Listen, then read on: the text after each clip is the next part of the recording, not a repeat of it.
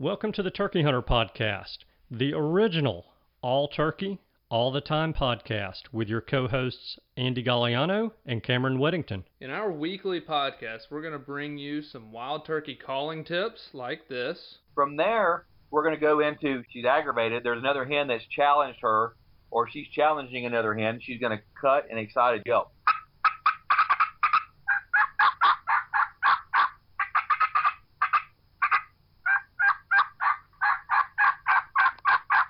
Advice from old pro turkey hunters like this. The turkeys typically don't like, I think, more times than not, to travel in an easterly direction into the sun first thing in the morning, especially after he gets up. It's a blinding thing. It's just like you. It's hard for you to see into the sun. Mm-hmm.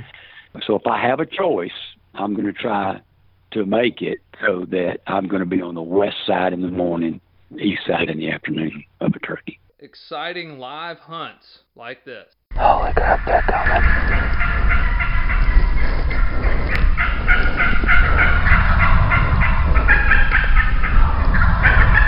Holy cow.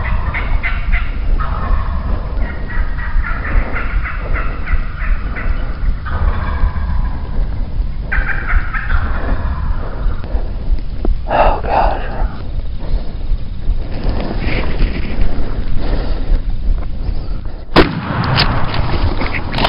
Then we're going to teach you how to cook your bird with advice such as this. With some fresh rosemary and garlic, and then cool that off and spread that along the inside of that butterflied turkey breast that we've seasoned on both sides. Wildlife management tips for your property, especially with turkeys like this. If you look at the type of habitats that turkeys need for nesting and brooding, that tends to be habitat that can be managed more successfly with growing season fire than with dormant season fire.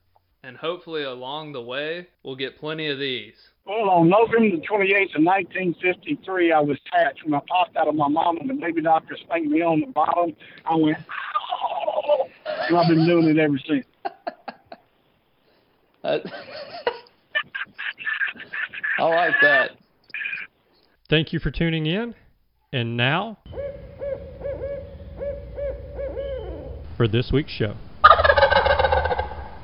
Hello and welcome back to this week's episode of the Turkey Hunter Podcast. You are listening to episode number 385, Trumpets and Turkey Talk with Mark Prudhomme. And I am your co-host and the guy who feels like Dr. Frankenstein. And I'm your co-host and the guy who is baffled. Mm-hmm. What you baffled about? Let me save mine. Let's get Dr. Frankenstein out of here. What's going on, man? Turkey season starts on Friday. You should be full of energy. Oh, I am. I am absolutely full of energy. So I'm the guy who, after putting a lot of pieces and parts together and putting a new battery in Saturday afternoon, stood at the open garage door, cried out with his hands in the air, "She's alive! Alive!" The Turkey Mobile, will it go Mach 5 now with the new engine? I've got to tell you that I knew that it was going to be something much better, but I had no earthly idea. You know, you see the videos on YouTube of these 16, 17-year-old kids going 40 miles an hour on these things. Holy cow, it's not a joke. You're going to be outrunning them on the silent machine. That thing will fly. Oh my gosh. People on your hunting club are going to be sitting by a tree and just feel a waft of wind come by. No, Andy just went by on the road. They're not going to be able to see it, or me, because we're both dressed in camo. They'll just see gobbler feathers trailing something. Trail of feathers floating in the wind. Yeah. Oh, man. I'm That telling is you, freaking awesome. I put that thing together, and I felt like Saturday I was taking one step forward and two steps back, because I'd get something put on, like the new chain and sprocket. I'd get it put on, and then I'd realize, hey, that sprocket protector, the little plastic gasket that goes around the sprocket, is not going to work with this new sprocket. So you have to pull the back wheel and the chain off and take the sprocket off, and that's the hardest thing, because you have such a small amount of workspace to get in there and take that sprocket off. So, after putting the new sprocket on and putting the little plastic protector around it, I realized that's not going to work. Had to pull it back off there. So one step forward, two steps back. And I didn't feel like I was ever going to get there, but I got it. I got the motor put in, battery put in, the brains put in, the throttle, the starter, or I should say ignition, and I just had wires hanging everywhere from it. Through the seat on there, it was not even screwed in. It was not fastened to the bike at all. It is sitting on top of the bike, and I'm sitting on the seat. Fired that thing up, and off we went for 2 laps around the neighborhood in about 0.06 seconds. Wow. That thing, it will get a wheelie. I mean, there's nothing to make me believe that if you were at standstill and throttled down all the way down from the start, that you wouldn't be able to get a little airborne on the front of that bike. So it's bad. It is real bad. That's cool. Well, you got it done right in time. Yeah, I did. Not a second too soon. Good deal. Yeah. What are you baffled about? I read a story of a boy from Arkansas who went turkey hunting this season, and it absolutely baffled me. Well, it wasn't really turkey hunting, though, was it? Turkey smacking. I'm sure for his Instagram, it was turkey hunting, man. Turkey smacking. This guy wanted to kill a turkey so bad, and in my mind, I have to think it was so that he could get the pics for the gram. Mm-hmm. That he broke out. We talk about TSS on here, but this guy broke out the straight stone cold cast iron. Yeah. And killed a pet gobbler with a pan in some dude's fenced in area. Mm-hmm. A cooking pan, like a skillet. Yep. He beat a gobbler to death, a tame gobbler to death with a skillet, and got caught. And so he is apparently getting the book thrown at him. He got animal cruelty and all kind of stuff. So, trespassing. I hate it for the Arkansas people, but everybody on there, on social media is like, it would be a guy from Arkansas. Well, it could be a guy from anywhere. It's just, and look, I know it's an isolated incident, that it's not happening, rampant all over across the country, but you could say that, well, that's, I guess, the end result of pressure that people put on themselves due to social media that we would not necessarily have if not for social media. Yeah, so that has to be the root cause, is all I can think of. I mean, I don't see why anybody else ever would kill a tame turkey with a cooking pan unless it was to try to get some pictures for it. Because when I first heard it, I thought it was like, one of these albino, fat-looking tame gobblers. It looked like a wild gobbler, the one in the pen. It looked like an eastern turkey. So, but good gosh, I can't believe it. I mean, that just blows my mind. But hey, it all panned out for him, and he's going to jail now. So I wonder. I did see the picture, but I wonder if he actually used a copper chef square pan as seen on TV. Because those things will do anything. I'm telling you what, man. I've been worried about people reaching out too far with TSS. I'm swapping gears now. They're killing them with dead gum pans. I mean, if you're looking for the reason for the decline, we found it. You heard it here first. All you Painkillers. people who are anti-TSS, anti-decoy, anti anything that helps people kill turkeys, you My hand's ain't raised. killed one until you killed one with a frying pan. All right? That's So it. don't be out there acting like you're so bad and you're the best turkey hunter to ever walk the face of the earth until you just flat smacked one upside the jaw and killed it dead with a frying pan. That's it, man. That's it. I'm getting out my strutter suit this weekend. I'm going to get out there with my frying pan. I might carry 2 just in case he comes up on my left side. I can still get him, That does absolutely do away with that left hand, right hand issue, Yeah, if he comes dead down central, I'll just, Whack him like with both. like the monkey with the symbols, I'll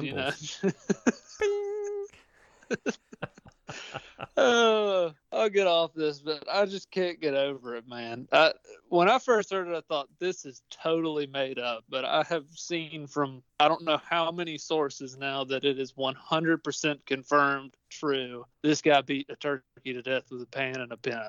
Well, I'm going to say this, go easy on him. We don't want to run off our one listener.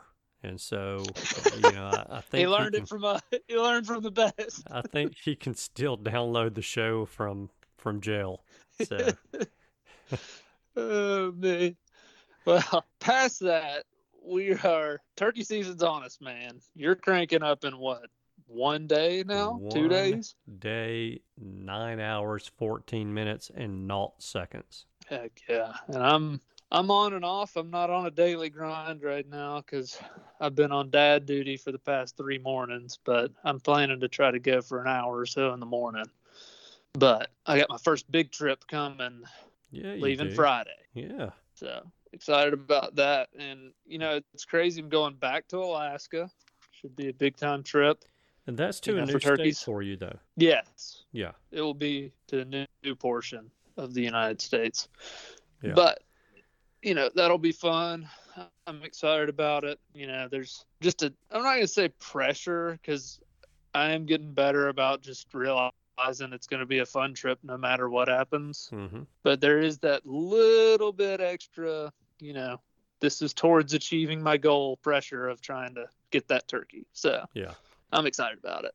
Yeah. Well, you're going to have a good time. I have a feeling it won't take you too terribly long to put a check mark by that state, and then you'll be there for a few more days and can enjoy yourself and relax, and maybe you'll get to see a few sights. Yeah, it's planned. I'm flying out there, so it'll be 4 days, 4.5 days or so are booked. So if I kill the first day, I'm there. If I don't kill at all, I'm there, So. Yeah. It's not one where I'm going to be able to bounce around. So we'll see how it goes, but I'm super pumped about it. And I'm pumped about this week's show because I probably haven't heard half of it, to be honest, because I was taking care of Josie the whole time. Well, we have our Josie Weddington Turkey Hunter podcast debut this week. And so you guys will finally get to meet Josie and get to hear her thoughts on some of the things that our guest, Mark Prudhomme, had to say. And, I'm excited to play this episode for you guys because this dude's unreal. I mean, he is a machine when it comes to calling, and not just turkey calling. And not just one specific type of turkey call. No. I mean, No. He blows my mind. Yeah. Most competitive callers, they work on the diaphragm call, and some of them work on a friction call, and, they'll compete in the diaphragm and the friction. And actually, I guess your Grand Nationals are not just diaphragm. You can enter any turkey call in that. And, a lot of people will use a pot and peg style or a purr pot, for a lot of their soft calling and that kind of thing on the stage. Use some sort of a friction Matt Van call. Sice did the fight purrs with 2 slate calls 3 years ago, I think. Yeah. And so it's not unusual, but Mark is a master at the tube, the trumpet, the diaphragm. I'm going to guess he can probably scratch out a yelp on a pot and peg call. Just guessing. The duck call. the elk call, Yeah. the goose call with Predator. the turkey call. Yeah. The list goes on. I got to tell you, at NWTF, we also have a show we'll do with Mark Prudhomme again from the NWTF. But when he hit that tube call, I was like, holy crap, this guy is. His Jake yelps and that gobble on the end of the tube call was just like, I mean, it was like a turkey standing up there on the stage. Yeah. I mean, I could hear it. You know, it was incredible. And then the trumpet is just, he's really good at them all, but for some reason that trumpet in his mouth is the most turkey thing I think I've ever heard in my life. Yeah, I'm pretty sure I would hunt that. Oh, he and Denny Gulvis say you can't tell or that you will never mistake a real hen for a person. Well, Mark Prudhomme with a trumpet call in the woods, I think he could probably fool a couple folks. He would fool more than a couple. You're correct. Denny Gulvis would be recording him thinking he's recording a hen. I'm pretty sure. Hey, that would be the ultimate compliment, would it not? That's what we need to do. We're going to put Mark Prudhomme in a flock of hens in the woods with the trumpet, and we'll see if he can pick him out.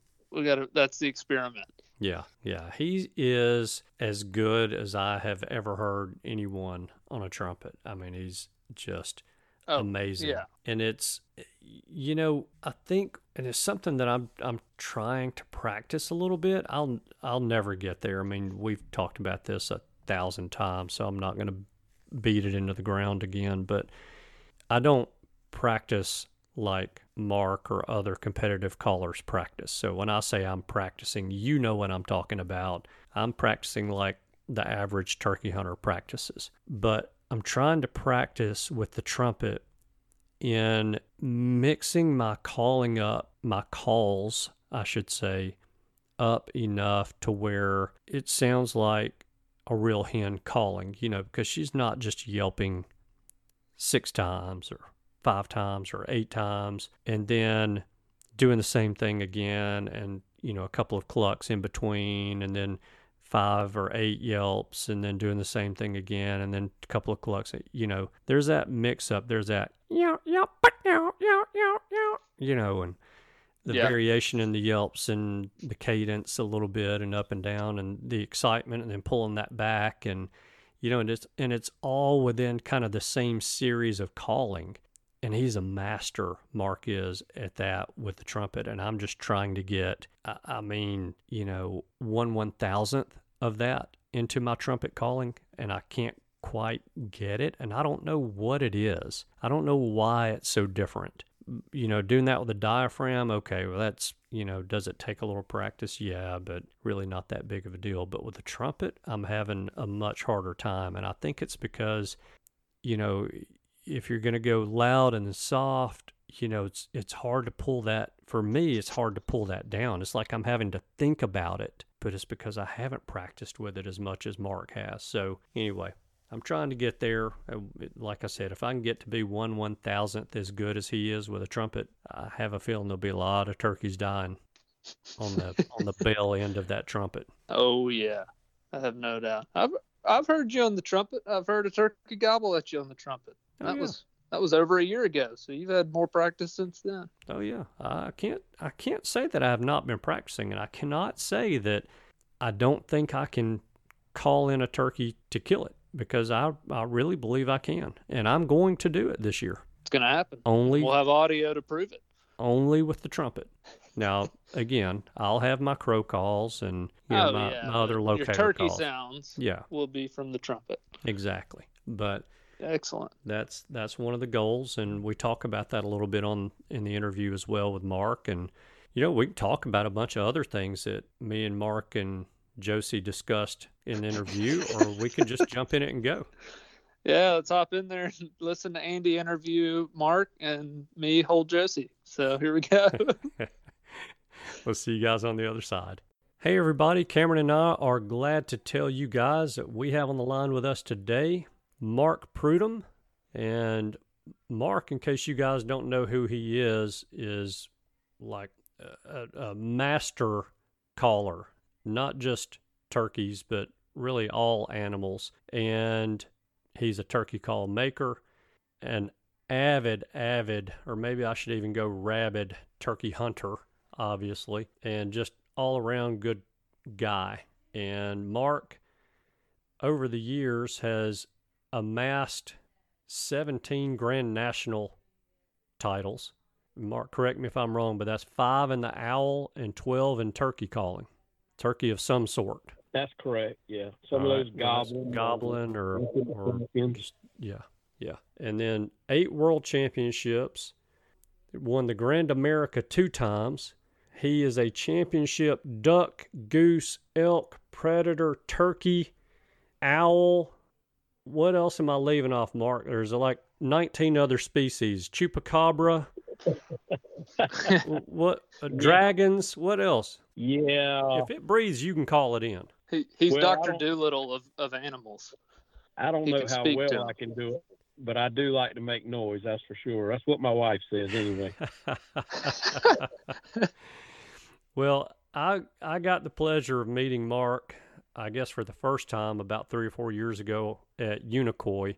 And, you know, you can grab Mark for a couple of seconds, but Mark's getting pulled in 30 different directions at a show like Unicoi or even NWTF. It's hard to keep him occupied for too long a period of time because he's got other obligations. But, you know, just have had the pleasure of talking to him off and on over the course of the past several years. And I think he came on at Unicoi. It was when you had that trumpet that you were auctioning off for the KT team. I think it was modeled after the Sweet 16. Yeah, the right? Model 12. Oh, the Model 12. Yeah, that's right.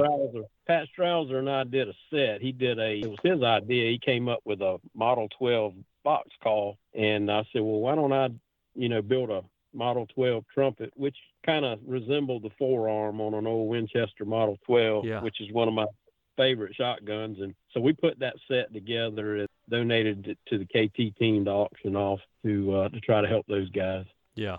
And those calls were just so cool. It was really, really cool. So anyway, we're glad to have Mark on with us today. We're going to talk wild turkeys. I know you guys listening are probably surprised to hear that, but we're going to go in here. I've already talked Mark into doing a rapid fire Q&A. He's been warming up, and so he's a very competitive person.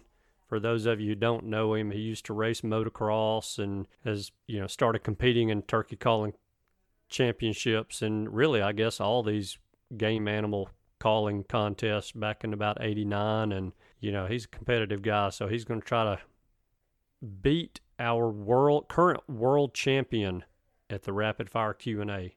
So we'll see how that goes. But Mark, thank you, sir, for taking time out of your day to come on the show and talk to us. How are you? I'm doing great. I appreciate y'all having me on, and I always enjoy listening. Good deal. Yeah, thank you. Yeah, we're glad to have you on the show, and I'm looking forward to picking your brain. So it's going to be fun. Have you heard a turkey gobble this year yet? I have. I'm in the woods right now. I tell you, they're pretty much fired up in South Carolina. Really? Good to hear. A lot of folks in Mississippi wishing that was the case there, I think. Yeah, I think apparently pretty quiet in that part of the world. Yeah. I saw 2 different groups of hens yesterday, solo, not a male in the group. Wow. And so don't know. And there was not a whole lot of gobbling going on, but I don't think it was a great gobbling day anyway yesterday. Well, it was. At least where we were. It was weird this morning. I heard 1 or 2 birds, but it was kind of foggy and wasn't a great morning. Yeah. Well, if they're not ready right now in whatever part of the country you guys live in, they will be soon. That is for sure. So, and absolutely. We know we're ready. I was ready in August. July. I was ready June 1st. Heck yeah. Better believe it. So, good deal, Mark. Well, again, thank you for coming on with us. And let's jump in if you want to do this. If you're feeling up to it and you think you can beat our current champion, who is Braden Henniger. I don't know if you know Braden or not. He's the critter getter. And so you do know Braden. He is a character, but he just curb stomped Ron Jolly and beat him by over 2.5 seconds on the rapid fire Q&A. And I'm going to tell you this. Jolly had been practicing. I think he had Tess reading questions to him every night for like 3 months, just practicing and getting conditioned for the rapid fire Q&A with us, because he felt like I'd padded his time the last time he was on by about 0.5 second so he wouldn't win. But I can't confirm that or deny that I did that. But anyway, if you're up for it, I'm looking for the stopwatch now on my phone, and we'll get going with this thing. I'll do my best. I don't know how fast I can talk. May not be the quickest, but I'll give it a shot anyway. All right. Well, I'm going to start the stopwatch as soon as I start the first question, and we'll go with this thing. And you just want me to answer as quick as I can? As quick as you can, and I'm going to try to read these questions as quickly as I can. Okay. All right. Wild turkey, grilled, baked, or fried? Fried. Wild turkey on the rocks, neat with cola or with water? None. Number of grand slams? None. Have you ever killed a bearded hen? No. Have you ever killed a jake? Yes. A 10-minute successful hunt on a 2-year-old or a 4-hour-long hunt with a clean miss on a 4-year-old? 4-year-old. Favorite camo pattern? Mossy oak. Wild turkey legs for dinner or for the dog? Dinner. More or less than 5 strikers in your turkey vest? Less. State you killed your first turkey in? South Carolina. State you killed your last turkey in? South Carolina. Sit in a blind for 4 hours and squeeze the trigger, or run and gun for 1 hour and not shoot? Run and gun. Rios or Osceolas? Osceola. Osceolas or Easterns? Eastern. All right. Fields turkeys or woods turkeys? Woods. Shotgun scope, rifle sight, holographic sight, or beads? Bead. Rubber boots, hiking boots, or snake boots? Snake boots. Favorite place you've ever hunted? Swamp. Most turkeys you've ever killed in a season? The limit. Least number of turkeys you've ever killed in a season? 1. Out of all of the states you've hunted, which state has the most uncooperative turkeys? South Carolina. If you only knew how to imitate one turkey sound to call turkeys, what would it be? Yelp. On a scale of 1 to 10, how good of a turkey caller do you think you are? 2. Favorite turkey hunting book? American Wild Turkey by Henry Davis. Who taught you how to turkey hunt? Me. Think of the toughest turkey you ever hunted. Did you ever kill him? No. Do you prefer long, sharp spurs or long, thick beards? Long spurs. The biggest mistake new turkey hunters make? Patience. How long does turkey season last in heaven, and what is the bag limit? Unlimited. Have you ever left a turkey hunting buddy because he or she overslept and was late? Absolutely. Well, you just beat up on a 16-year-old. That's all I can tell you. Man, you crushed that.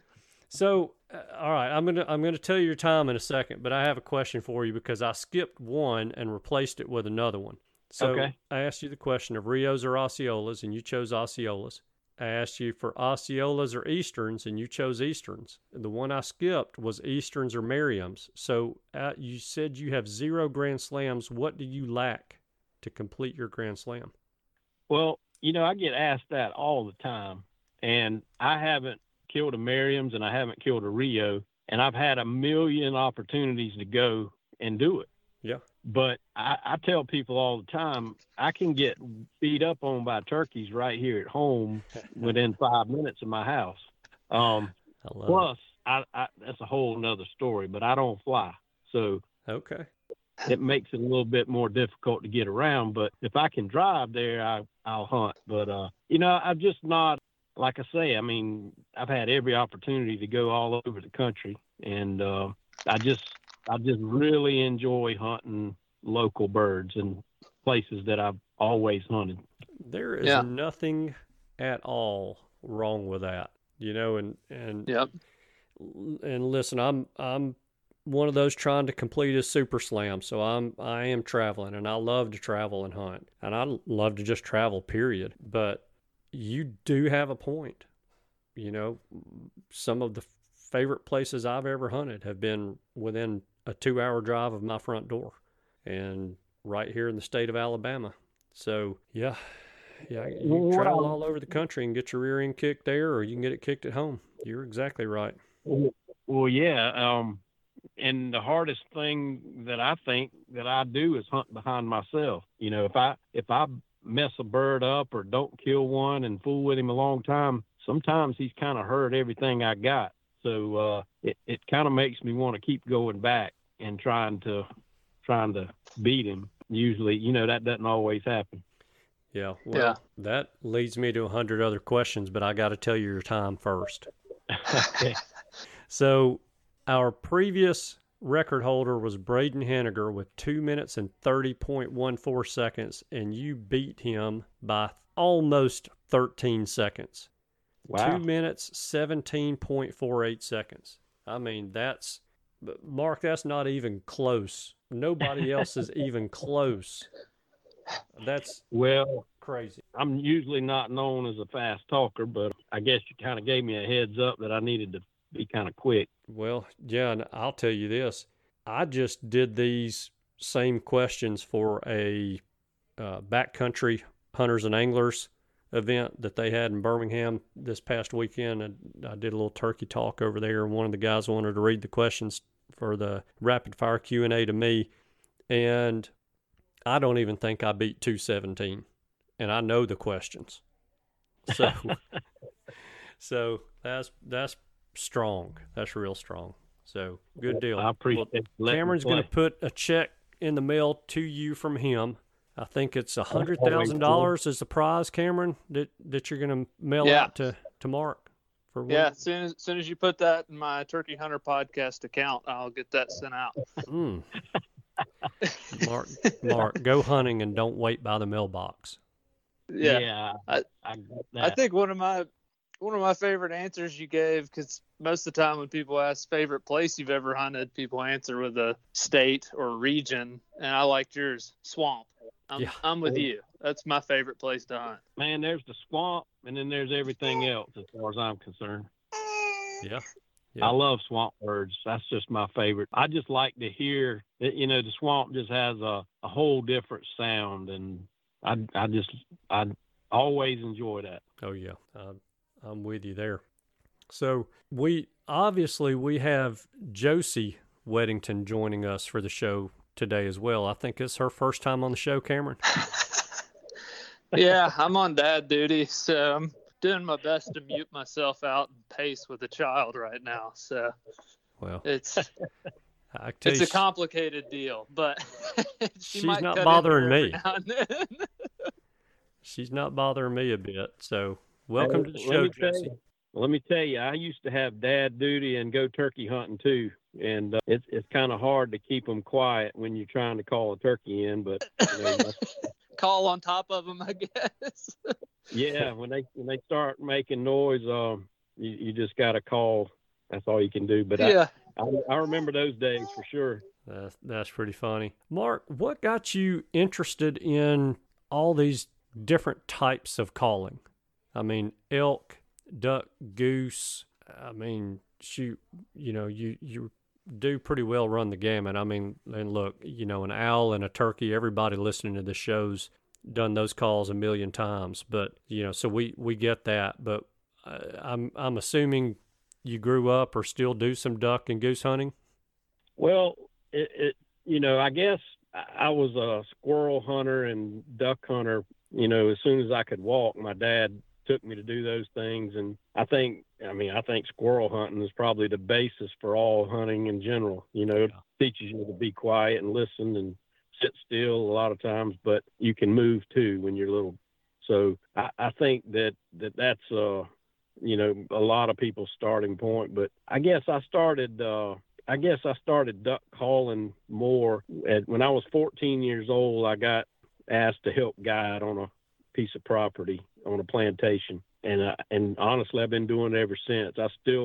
I manage the plantation now. I've been here for over 40 years, so I haven't ever left. So it's been a part of my life since I can remember. And duck and waterfowl was always a big thing.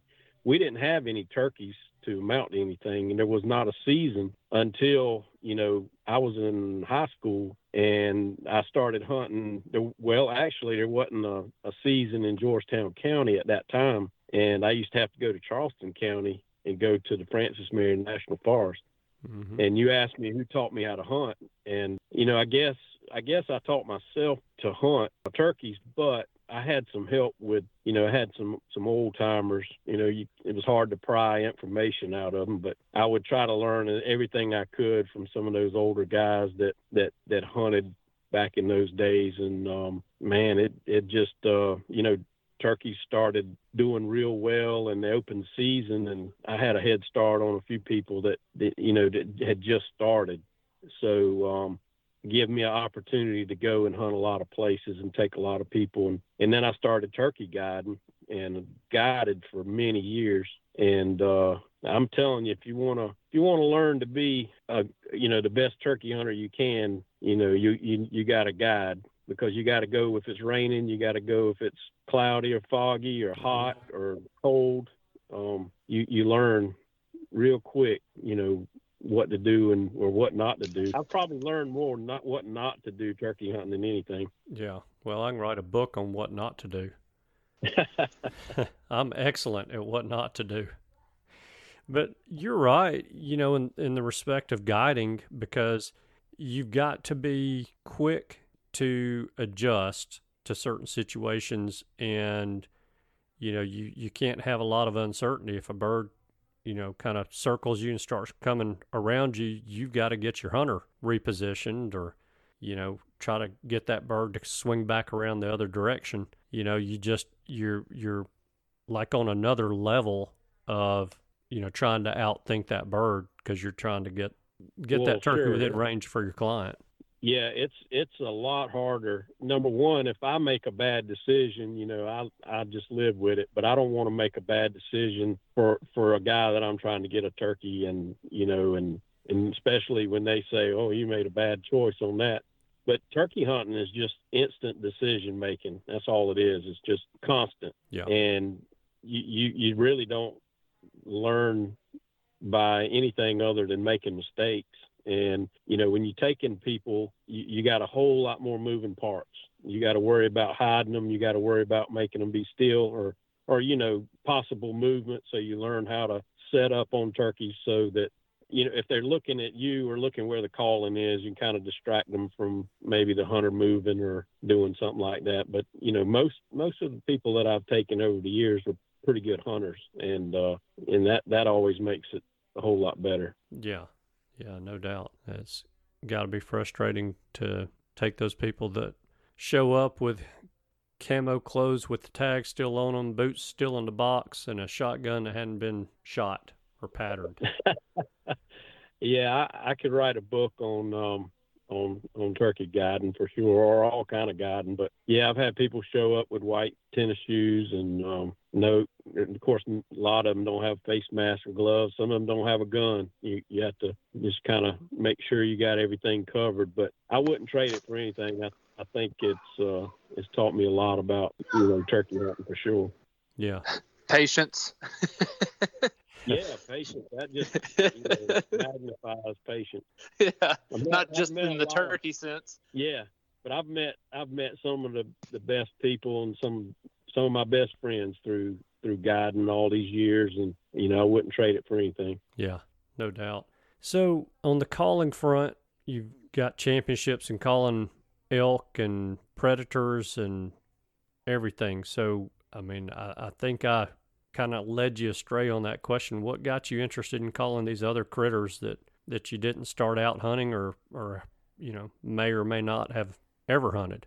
Well, just like a lot of people, I enjoy trying to, you can take a turkey call, you can take a diaphragm call and do an elk, a coyote, turkey, of course, wood duck. I mean, you can do a lot of different things on a diaphragm call if you bored enough and you spend enough time fooling with it, just kind of doing stuff like that. And then I'm, kind of competitive. So I would enter other contests and just see how I would do. And the NRA contest was a real big deal, years ago. And it was 7 different species. So, not being an elk hunter, I had to learn a lot about elk vocalizations. And I'm really a student of sound more than anything, and trying to learn the different sounds and everything. And then I'm kind of obsessive compulsive on some of that stuff, I guess. So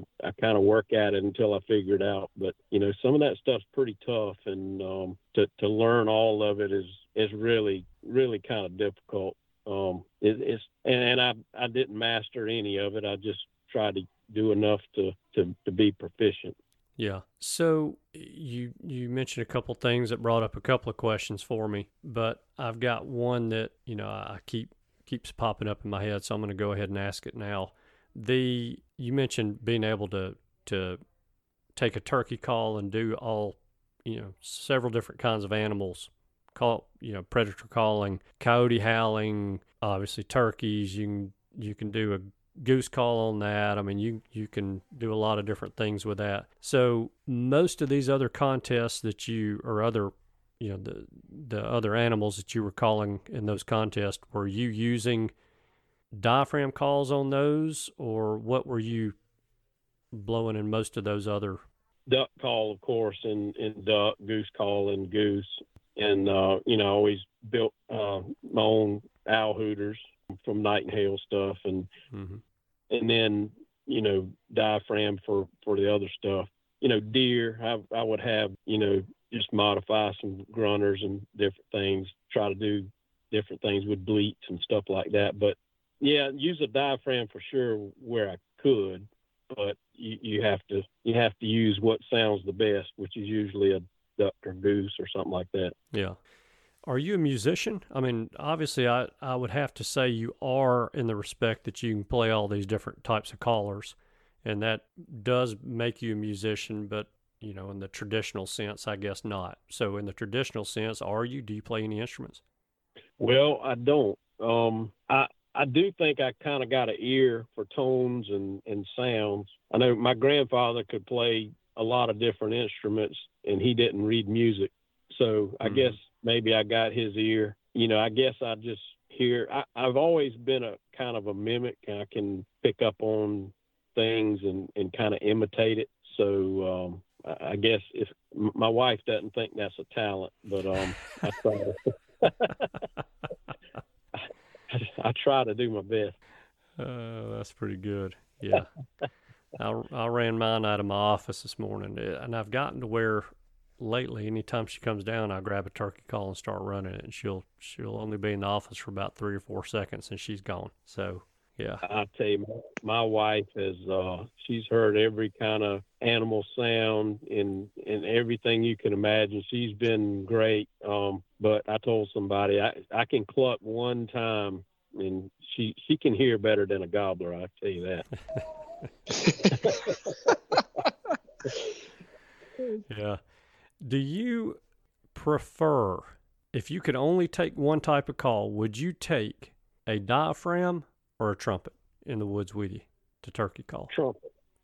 I take a trumpet. I pretty much only hunt with a trumpet. I do carry a tube call, and I always carried a tube call, even when I diaphragm called. But I got bit by the trumpet bug, I guess, years ago when Kerry Terrell, my buddy in Georgia, he tried to get me to run a trumpet years ago, and I just didn't think I had any use for a trumpet. And finally, the Champion of Champions, NWTF had the Champion of Champions contest, and I entered that, and I ended up having to learn to run a trumpet. And I kind of got obsessed with it and tried to get better and better. And since then, I've kind of only hunted with trumpets. That's just something I really enjoy doing.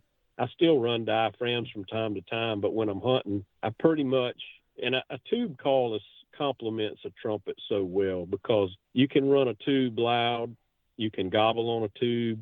It kind of will do everything that maybe the trumpet won't do. But as far as realism and tone and just pure turkey, I really like a trumpet. And a lot of people think trumpet doesn't sound that realistic, but if you get off from it, in the woods, if you get a ways from it, it sounds like a turkey. And of course, a box call is similar. Box call sounds a little squeaky up close, but you get 100 yards from it, and it's all turkey. Yeah. Yeah, that's very true. And I didn't even really start running a trumpet until about 2 years ago.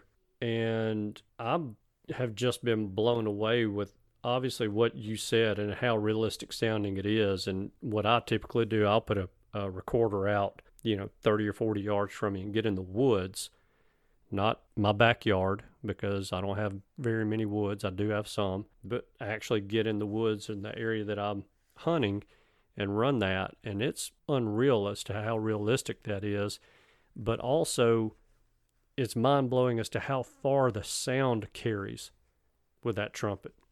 And what I used to see, walking around the NWTF convention or really anywhere, I would see the old-timers with trumpets around their neck on a lanyard. And, to me, it was that old-timey turkey call, just in my head. And, anytime I would talk to somebody about it, they would say, "Oh, you can get so quiet on this call," and they would cover it up and tone it down. The volume would be real low. Listen how quiet it is. But my gosh, you can reach out and touch them with a trumpet call. Well, yeah. A trumpet, it's not that it's loud, because I can call right beside you and it doesn't blow you out. It's not hurting your ears. But the way the sound is, it carries. And, it's a directional call too. So, when you want to holler at somebody or get somebody's attention at a distance, the first thing you do is cup your hands over your mouth to direct the sound towards them. Mm-hmm. And that worked. And a trumpet is the same way. A trumpet directs the sound in a direction. Not saying you can't hear it all the way around, but those sound waves will travel more in a directional form than, say, a diaphragm or any other call, a box call, which is the sound waves are going all around it. And, I'm not a scientist by any means, but I've done some studies on it, and you can hear it a lot farther than you realize. And it's amazing to me. Two people has really changed the way that I think about that. It's Kerry Terrell, who got me interested in calling with a trumpet, and Mr. Zach Farmer, who's probably had more influence on trumpets than anybody that I know, probably since Tom Turpin. I mean, there's a lot of trumpet callers, but he really changed the way I thought about trumpets and the sounds that I found that you could get from a trumpet. And being a directional call, I noticed that I can change a turkey. If I got a turkey coming, especially if I'm guiding somebody and that turkey's coming on the wrong side, or even if I'm hunting myself and he's coming up on my offside, I can turn my head and I can throw that sound a little more so than, you can do it with a diaphragm to a certain extent by putting your hand up. I've done that too, but a trumpet just seems to do it so much better. And you can get really soft and realistic with it and change that sound and almost make it sound like you're somewhere you're not. And I've had birds hang up. Now, I will say I've had less birds hang up with a trumpet than I have with other calls. And I don't know why that is, but I can turn around and I can call in the other direction, and it sounds like the hen's going away. And I think that it changes his mind, that maybe she's leaving or walking away. So he kind of comes on in to catch up. Yeah. I've yet to call a bird in just with a trumpet. I've located them with that, but I up until this year, I think I've lacked the confidence to just go into the woods with a trumpet only. But I'm changing that. So I'm going to get in the woods this year with nothing. I mean, obviously I'm going to take crow call, and I'll take my owl hooter with me wherever I go, but I'll have my locator calls with me, probably take a box call to gobble with, or my little gobble tube that I have. But that's one of my goals for this turkey season, is to call a bird in just from start to finish with a trumpet. I think that's what's going to help me get pushed over the edge with the confidence part. So, well, yeah, I mean, I think you're gonna find that you'll do fine. That one trick is, and it's a lot like running a pot call or something where you got to at some point put it down and put your hand on your gun. But I try to keep mine on a short lanyard, and I keep it so that I can keep. I always keep my left hand up on my forearm, and then I'll use my trigger hand, and I kind of come up under the stop, and I call with one hand when the bird gets in close. And I can kind of drop that trumpet, and it doesn't fall down and hit anything, or, it's just on a real short, as short as will go over my head, and then I can ease my hand up. And, I've been busted a couple times where, trying to get my hand up, but most of the time, if you really watch it and he goes behind a tree or whatever, you can do it. It just takes a little bit more effort. Yeah. Well, I think I'm, probably on the more conservative side when it comes to the amount of calling anyway. One of the older, actually, I guess really the only older guy that gave me any instruction when I was learning how to hunt told me, when you call and that gobbler's, say, within 100 yards and he answers you, put your call down and get your gun up. You've done what you need to do. And now we know that's not always the case, but a lot of times it is. And I think that just stuck with me. And, because of that, when I know a bird is coming towards me, I'm done. I'm through calling, so I don't know that I'm gonna have a real hard time with that movement and putting that call, that trumpet call down when it comes time. Yeah, there's no need calling to a bird that's coming, and he knows where you are anyway. So, worst thing you could do is call and him hang up, because, if he misjudges you distance-wise just a little bit, he'll be right up on you. I don't call any more than I have to. Sometimes they get just out of range and hang up, and you may have to, persuade him a little bit. I call really soft, and I think the softer you can learn to call with a trumpet, the better off you are, because you can always get loud, but getting that soft, real soft stuff out of a trumpet, it just does something to a turkey. That's for sure. Yeah. No, that's the hardest part of a trumpet. I mean, it's easy to get one and smack on it and get it screaming, But getting that soft stuff is really hard. It is. It takes a lot of practice, and I sit there a lot, especially in my truck, or anytime I can just sit around and try to just see how soft I can run it. Now, I've been accused of calling loud and, aggressive, and I guess I do from time to time, but I think you'll kill more birds with that soft stuff. I mean, you got listen to what turkeys do. Hen turkeys are always making some kind of noise, but a lot of it is just a little subtle stuff, and that makes a big difference. Yeah. Mm-hmm. Well, yeah, that's very true.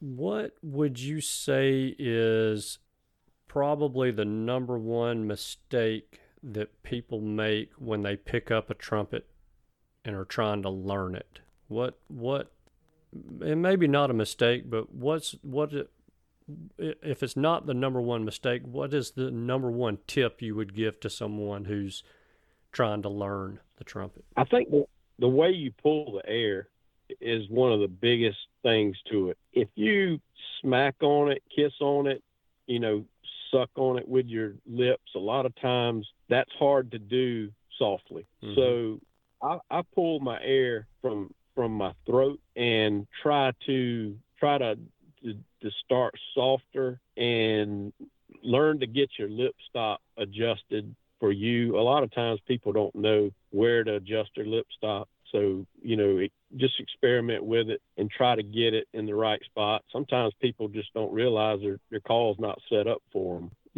Once you get really good at running a trumpet, you don't necessarily have to have a lip stop. But when you're starting, I think it makes a big difference so that you can get that consistency and learn to pull that air through there. A lot of people get kind of caught up on how you hold your hands, and you do.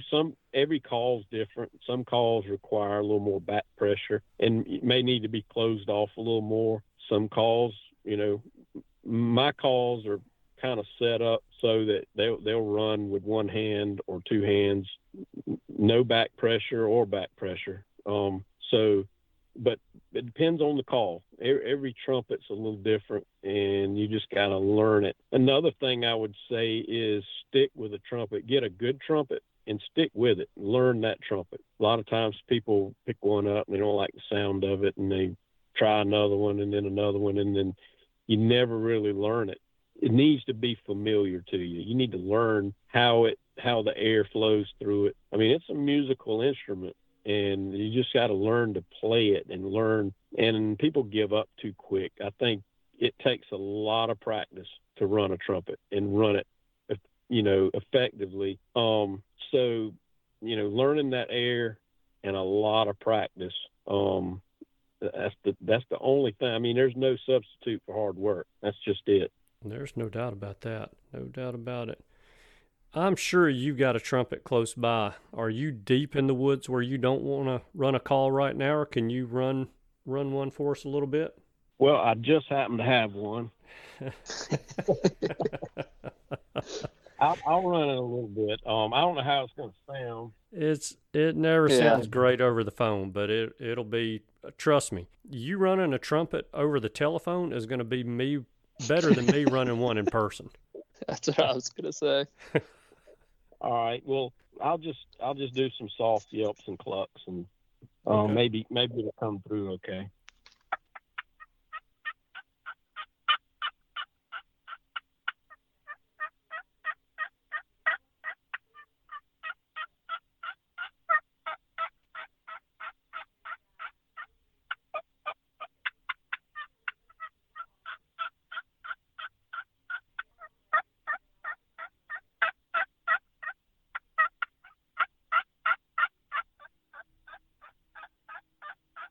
Can you hear that okay? I heard two different turkeys then. So you have a pet hen with you, and then that was you running the call too? No, I did two different hens. Sorry, I couldn't hear you from all the gobbling going on outside my house. Man, even through the phone, that every time I hear you calling that thing, it drops my jaw. I swear, it's just unbelievable. Well, I appreciate that. I still feel like I got a long way to go, and I never stop practicing. That's for sure. Yeah. And and you rated yourself what, a 2 out of 10 on calling? Is that right? Well, let me tell you my theory on turkey calling. I think that we sound somewhat like a turkey, but when it comes to sounding like a real wild turkey, I put me at a 2. There's no 10, and there's probably no 8s, but there's some really good callers, but you can always tell a real wild turkey, and we do a good job at trying to imitate them, but man, there's no substitute for the real thing. I'm going to say this, and I'm going to end up having to bleep myself out, but if you're the judge in the calling contest and you rate yourself a 2, there's no way in I'm competing in that calling contest. I will promise you that. I will not even fill out an entry form. I won't even pick one up. That's hilarious. That's pretty good. Yeah. I mean, the man that's won. And look, I think if you were to come on the show and say, yeah, I think I'm a 10 out of 10, there'd be a lot of, and look, in my book, you're as close to a 10 in turkey calling as I've ever heard. But if you had said you were a 10 out of 10, a lot of eyeballs would have rolled. And so, I totally get the humility part of it. But with you, and really all these competition callers, even today, are the same way. You're always striving to be better and better and better, and you're always practicing at it. And that proves that none of you think you're 10 out of 10s. Well, I think the more that you learn about wild turkey vocabulary and wild turkey language, I think, you got to realize that we're just scratching the surface. I mean, there's a lot of really good callers, but a real wild turkey is just got, you got that chesty, nasally sound that sounds like it's coming from deep within them, and it's really hard to imitate. And you can always tell a real turkey, and a real wild turkey may not win a contest. I mean, that's just the way it is, but it should. It should win every time. But I think that, we try to do the best we can at imitating it. But it's a complex sound. And I think Archibald Rutledge said, when it comes to turkey hunting, he's still in kindergarten, and I feel the same way. I just think that, there's a lot to learn, and, I do the best I can do, and I always strive to do better, but I don't think I'm close as far as the real thing. Well, that's... And one thing, I heard you the first time 3 or 4 years ago at NWTF, I think, on that trumpet, and I thought, man, he has mastered the trumpet. Like, he's got it. And then this year at the NWTF, you pull out a tube call, and I was like, good gosh, he sounds just as good on the tube call. So you have multiple options, I guess, to make different hen sounds. That tube call, especially the Jake calcs and gobbles you did on that thing. Oh my gosh, those were just impeccable in my opinion. Well, I learned a lot of that from Harold Knight, and being on Knight and Hill Pro staff for many years and hunting with Harold and being around him and David, I learned a lot of that stuff, setting up tube calls and running tube calls, and I've been doing all that stuff a long time. And there again, I'm still, Harold will tell you that, he still practices, and he doesn't have anything to prove, that's for sure. But I developed the new tube call. It's not new. It's tube call's been around a long time. Harold was selling tube calls in 1970, I think, but I come out with a tube, and I don't use a lip stop. It's a little different, a little harder to run for some people, but you kind of learn it. But I gave one to Harold, and he kind of wasn't sure about it, and he started running it, and I think he really likes it now. And he can run it like crazy, but he's teaching me more about how to goose call on a tube. Harold won the World Goose Calling Contest in I think 1979 with a tube call, and he's just phenomenal on it, and that's something I've been working on. It's pretty difficult, but I'll try to learn as much as I can from him for sure. Yeah, you guys we're doing some goose calling with those tubes at the end of that seminar that you did at NWTF, and it was insane. Crazy. Yeah, I just happened to step outside to go take something out of my truck, and there was like 8 flocks of geese circling the convention center over there. So yeah, it was pretty crazy. Yeah, I bought one of those tube calls. I know if you want to tell folks about it, the ones you've developed that are for the KT team. I bought one of those at the NWTF convention. I've played it on this show actually a couple shows ago and had some interest in it, but it's really good. I'm not anywhere near good on a tube call yet, but I can hear the turkey in it. I just have to release her. Well, the thing is the tubes don't have a lip stop, and that makes it a little harder to learn, but it makes it a lot more versatile. It gives you a lot more ability to make different sounds and make I think you can get more turkey out of it. It doesn't limit you. But yeah, when I developed those calls, I wanted to help the KT team. For those that don't know, the KT team it was named for Kerry Terrell, who was my 2-man team partner, a longtime friend in Georgia. And he's got a friend, Jason Beard, who is paralyzed from the neck down. And Carrie started taking him hunting, and they started killing a bunch of turkeys. Jason wanted to start that organization, and it's just all about getting, people who don't have the ability to get in the woods that just need a little bit more help to get them out and get them hunting. And it's a great organization. So that's where to get those tubes. You go to the ktteam.org. The tubes are available on there, and it just helps them and helps get some people in the woods that just need a little bit of extra help. Jason's been an inspiration to me for sure, and Carrie has. It's just amazing to what those guys have done, and this organization's doing great things. I try to go down and hunt with them. They bring a bunch of folks in, and it really makes you appreciate just going hunting. How blessed we all are to be able to go and not need some help. Yeah, that is so true. So true. I mean, things get us down during the day, during the course of a day, or during the course of a week, and we think we got it bad. And man, I mean, just the things that we do that we take for granted, or it takes going out and hunting with someone that needs help is very eye-opening, and sometimes that's what it takes for us to realize how blessed we really are to be able to do it without any help.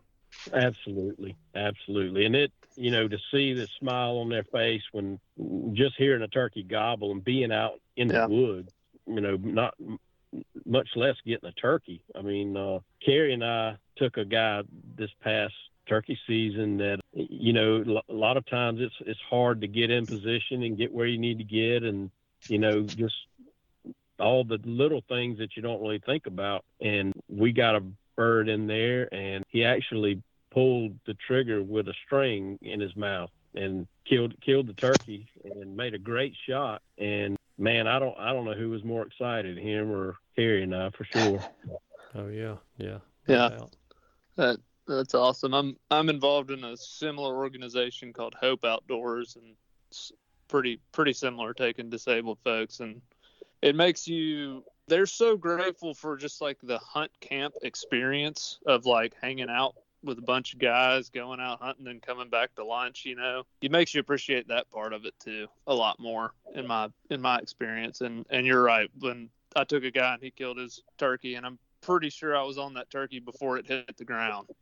I mean, he wasn't getting away, like that. Yeah. I went tearing out the front of the blind. You ran out there and caught the wad before it hit the ground? Yeah. I was chasing pellets after that turkey. He was going down.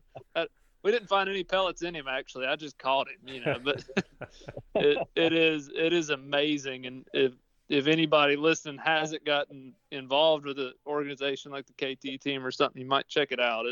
I promise you'll get more out of it than the people you take. Yeah, you asked me about traveling and killing grand slams and stuff, and I'd rather spend my vacation watching somebody who really appreciates killing a turkey that means so much to them like that, than me running around trying to to kill a different bird. That's just me, but that's what I enjoy. Yeah, that's awesome. Not at all. Man, this has been fun. I've been wanting to have you on the show. An hour has gone by, and it seems like it's been 10 minutes. So, well, I've enjoyed it too. I appreciate y'all having me on for sure. Well, I hope we can get you back on sometime soon. I hope we didn't scare you too bad. And hope Josie didn't yell at you too bad. Josie didn't. I think he may be thinking these two yahoos don't know anything. I'm not going on that show again. Well, if he went right. turkey hunting with us, his suspicions would be confirmed. Confirm it, wouldn't it? Oh yeah, for sure. Man, Mark. Seriously, thank you so much for joining us. I really enjoyed it. I've enjoyed your talks at the NWTF the 2 times I've seen them, and I just really enjoy speaking with you about turkeys, and your outlook on things is pretty awesome. Well, I appreciate that. I guess we're all pretty like-minded on those things. I enjoy, NWTF's like a family reunion. I get to see all my friends that are like family, that are all over the country. And, after you compete with guys for years and years and years, you get to be like family. And it's always a good time for sure. Yeah, it is a lot of fun. And, man, I just thoroughly enjoyed this year's show, after not getting to see folks for a couple of years, because it was, February of 2020 was the last one. So, it had been 2 years since I'd seen a lot of people, and it was awesome being able to catch up with a lot of those folks I hadn't seen in a while and, be around them. It was just, this year's show for me was probably the most enjoyable out of all of them that I've been to. So totally understand what you're saying. Yeah, for sure. I enjoy that and Unicoi for sure. That Unicoi is a great show also. Yeah, you can't even bring that up now. I'm going to be walking around the rest of the day with a smile on my face talking about Unicoi. I love that show. I mean, I love NWTF, don't get me wrong. I love going to Unicoi. It's just so much fun to me. I guess other than callers, my other favorite group is call makers, and because I enjoy call making, and they're again a lot of like-minded people, and we always have such a good time, and it's just a great event and a great group of people. Mark Sharp and all those guys, they do a fantastic job of putting that thing together, and it's just an awesome time. It is that. For sure. I'm going to try not to talk about it too much, because if I do, then Cameron will show up next year, and I can't have him doing that. It'll be ruined forever. It will. Yeah. Sure will. But, man, Mark, again, thank you. This has been a lot of fun, and we certainly want to get you back on sometime. I think we could ask you another 30 or 40 questions about tubes and trumpets, and probably still not even have scratched the surface on what you know about them. And, we could do several more shows on that, I'm sure. But, I want to be respectful of your time and get you back out in the woods doing some scouting. I think you got a youth you're taking tomorrow? Yeah, I think so. Good. Just trying to figure out where the birds are and try to get them in the right spot. Yes, indeed. Good deal. We'll get one roosted for a youngster this afternoon, and good luck tomorrow. I hope you have a great season and stay safe out there as well. Well, same to y'all, and thanks again for having me on. Thank you. Man, I enjoyed listening to that one. Heck yeah. Well, I hope everybody enjoyed getting to meet Josie and the, I don't know, 40 or 50 or 100 tips that Mark threw out during all of that, because there was some good stuff in there. So. Oh, yeah. If you're a trumpet aficionado, I assume you enjoyed that episode. I don't know how you could. Yeah, well, it was awesome. And, I enjoyed the talk with Mark. He's just a super nice guy. And, one of these days, like I said, if I could just be a fraction as good as he is, and not just with a trumpet, but all of them, because he's unbelievable. He has the ear for it. He just has that ear for it. Yeah. It's pretty incredible. So I really enjoyed that. I thought it was pretty interesting, because so many of those competitive caller guys are musicians. They play some sort of, or played some sort of an instrument at some point in their lifetime. And, pretty interesting that a guy that can study the sounds of not just turkeys, but all sorts of critters, can imitate them so well to win championships and calling contests. And he's not a musician other than with the instrument that he's using to do the calling with. So, cool stuff, man. Pretty neat stuff. I hope y'all enjoyed that. Yes, and yeah, another great one. We are blessed with some good guests, man. That's all I can say. I'll say this. I think the sport of turkey hunting is blessed with some really, really good people. And that is very true. That helps us be able to get good people, because there's just a handful of buttholes out there. Or guys beating them with pans. Or guys beating them with the copper chef pan. On the opposite end of the spectrum. If anybody knows that guy, please send us his contact info. We want the story on this show. But wait, there's more. I used your He'll be line on- from last week. There you go. Oh, goodness. Well, I have a favor for the All right, favor of the let's hear week. it. I don't believe that I have been tagged on a single dead turkey pic on social media. So, maybe it's a little self-serving, but I'm going to say tag Cameron as well. Tag us. If you're smacking turkeys in Mississippi or Florida or Hawaii or any other state, tag us. Yeah. I Heck love yeah. to see a smiling hunter behind a turkey that has breathed his last, as long as it's not in the state of Alabama or any of the other states I'm going to this year. I've been saying that all along I'm selfish. I've been saying it all along. I'm not hiding it anymore. Hey, you have to be in the sport Yeah. to some degree. You have to be. So you're not a selfish person overall in life, but You're when a it comes to turkey hunter. turkeys, you got to be. Yeah. So that's good stuff. I was going to give everyone an update on my Save the Pulse count. Yeah, please do. So we are at, on the homelands, 41 raccoons, 9 possums, and 1 Boone and Crockett rat. So that puts us at 51 predators. No more Biting the BNC rats, huh? Just that one. No, just the 1 Booner for the rats. But, for anybody in Tennessee, I was given this knowledge. So I applied for a permit to continue trapping on private land for raccoons this year. After our trapping season. I got the permit, but then the game warden called me and said, hey, you don't even need that to trap your own private land. Really? Yes. So if you will look up, if you're a Tennessean and you're wanting to continue trapping, look up TCA 70-4-115. And there you go. You can read that. Basically, if you are the landowner or blood relative of the landowner and you deem that animal is destroying or disturbing your property, you have every right to get rid of it.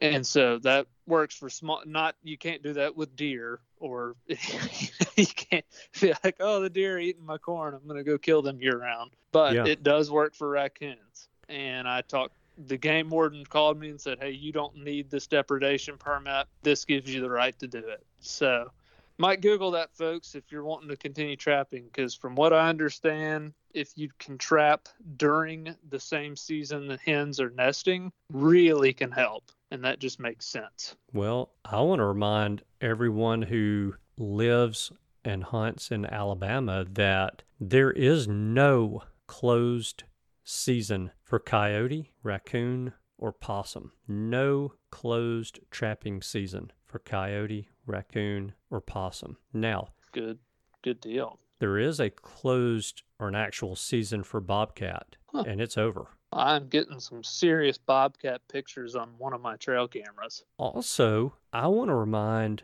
everyone in Alabama of a little known law that, doing this might keep you out of trouble, but if you trap or shoot a bobcat, you are required to have that bobcat tagged by a representative of the Wildlife and Freshwater Fisheries Division within 14 days of harvest.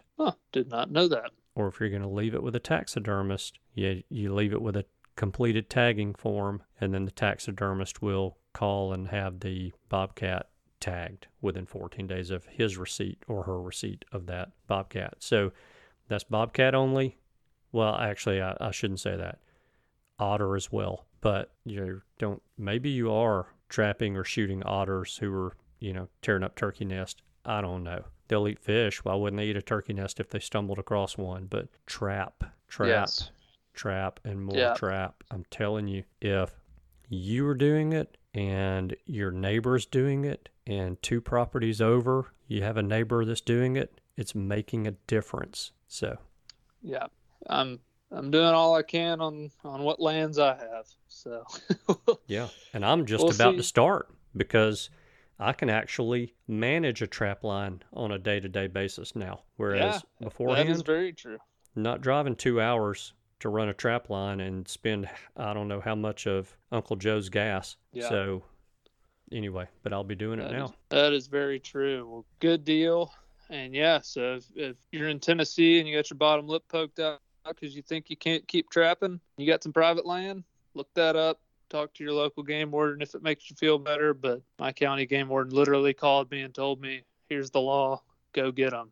Destroy them any way you want to. I said, okay. Cool. Will do. Gotta like it. Yeah. Don't tempt me with a good time. It is fun, isn't it?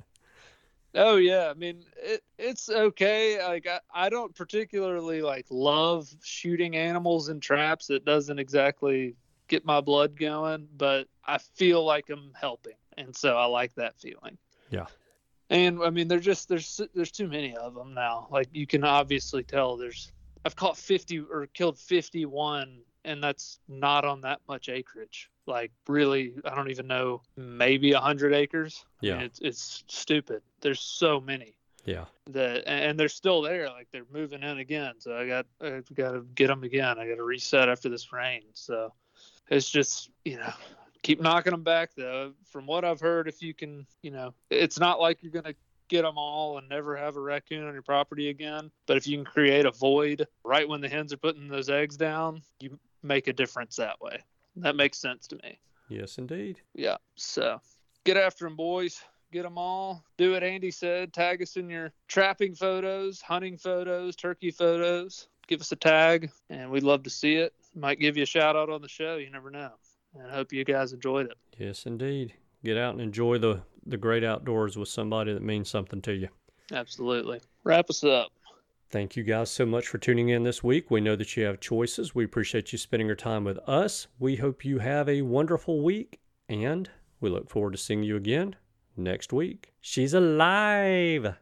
Alive! Goodbye. Goodbye. Thanks for tuning in. You were just listening to the Turkey Hunter Podcast. If you enjoyed the show, please go on over to iTunes and leave a 5-star review. And make sure to head over to www.iamturkeyhunting.com to subscribe for free turkey hunting tips, tactics, strategies, and product reviews to help you have a more successful turkey season. And stay tuned for upcoming episodes on hunting afternoon birds, how to film your hunt, and the breeding cycle of hens, as well as some guest interviews. Thanks again for listening. We know your time is valuable, and we appreciate you sharing some of it with us. See you next week.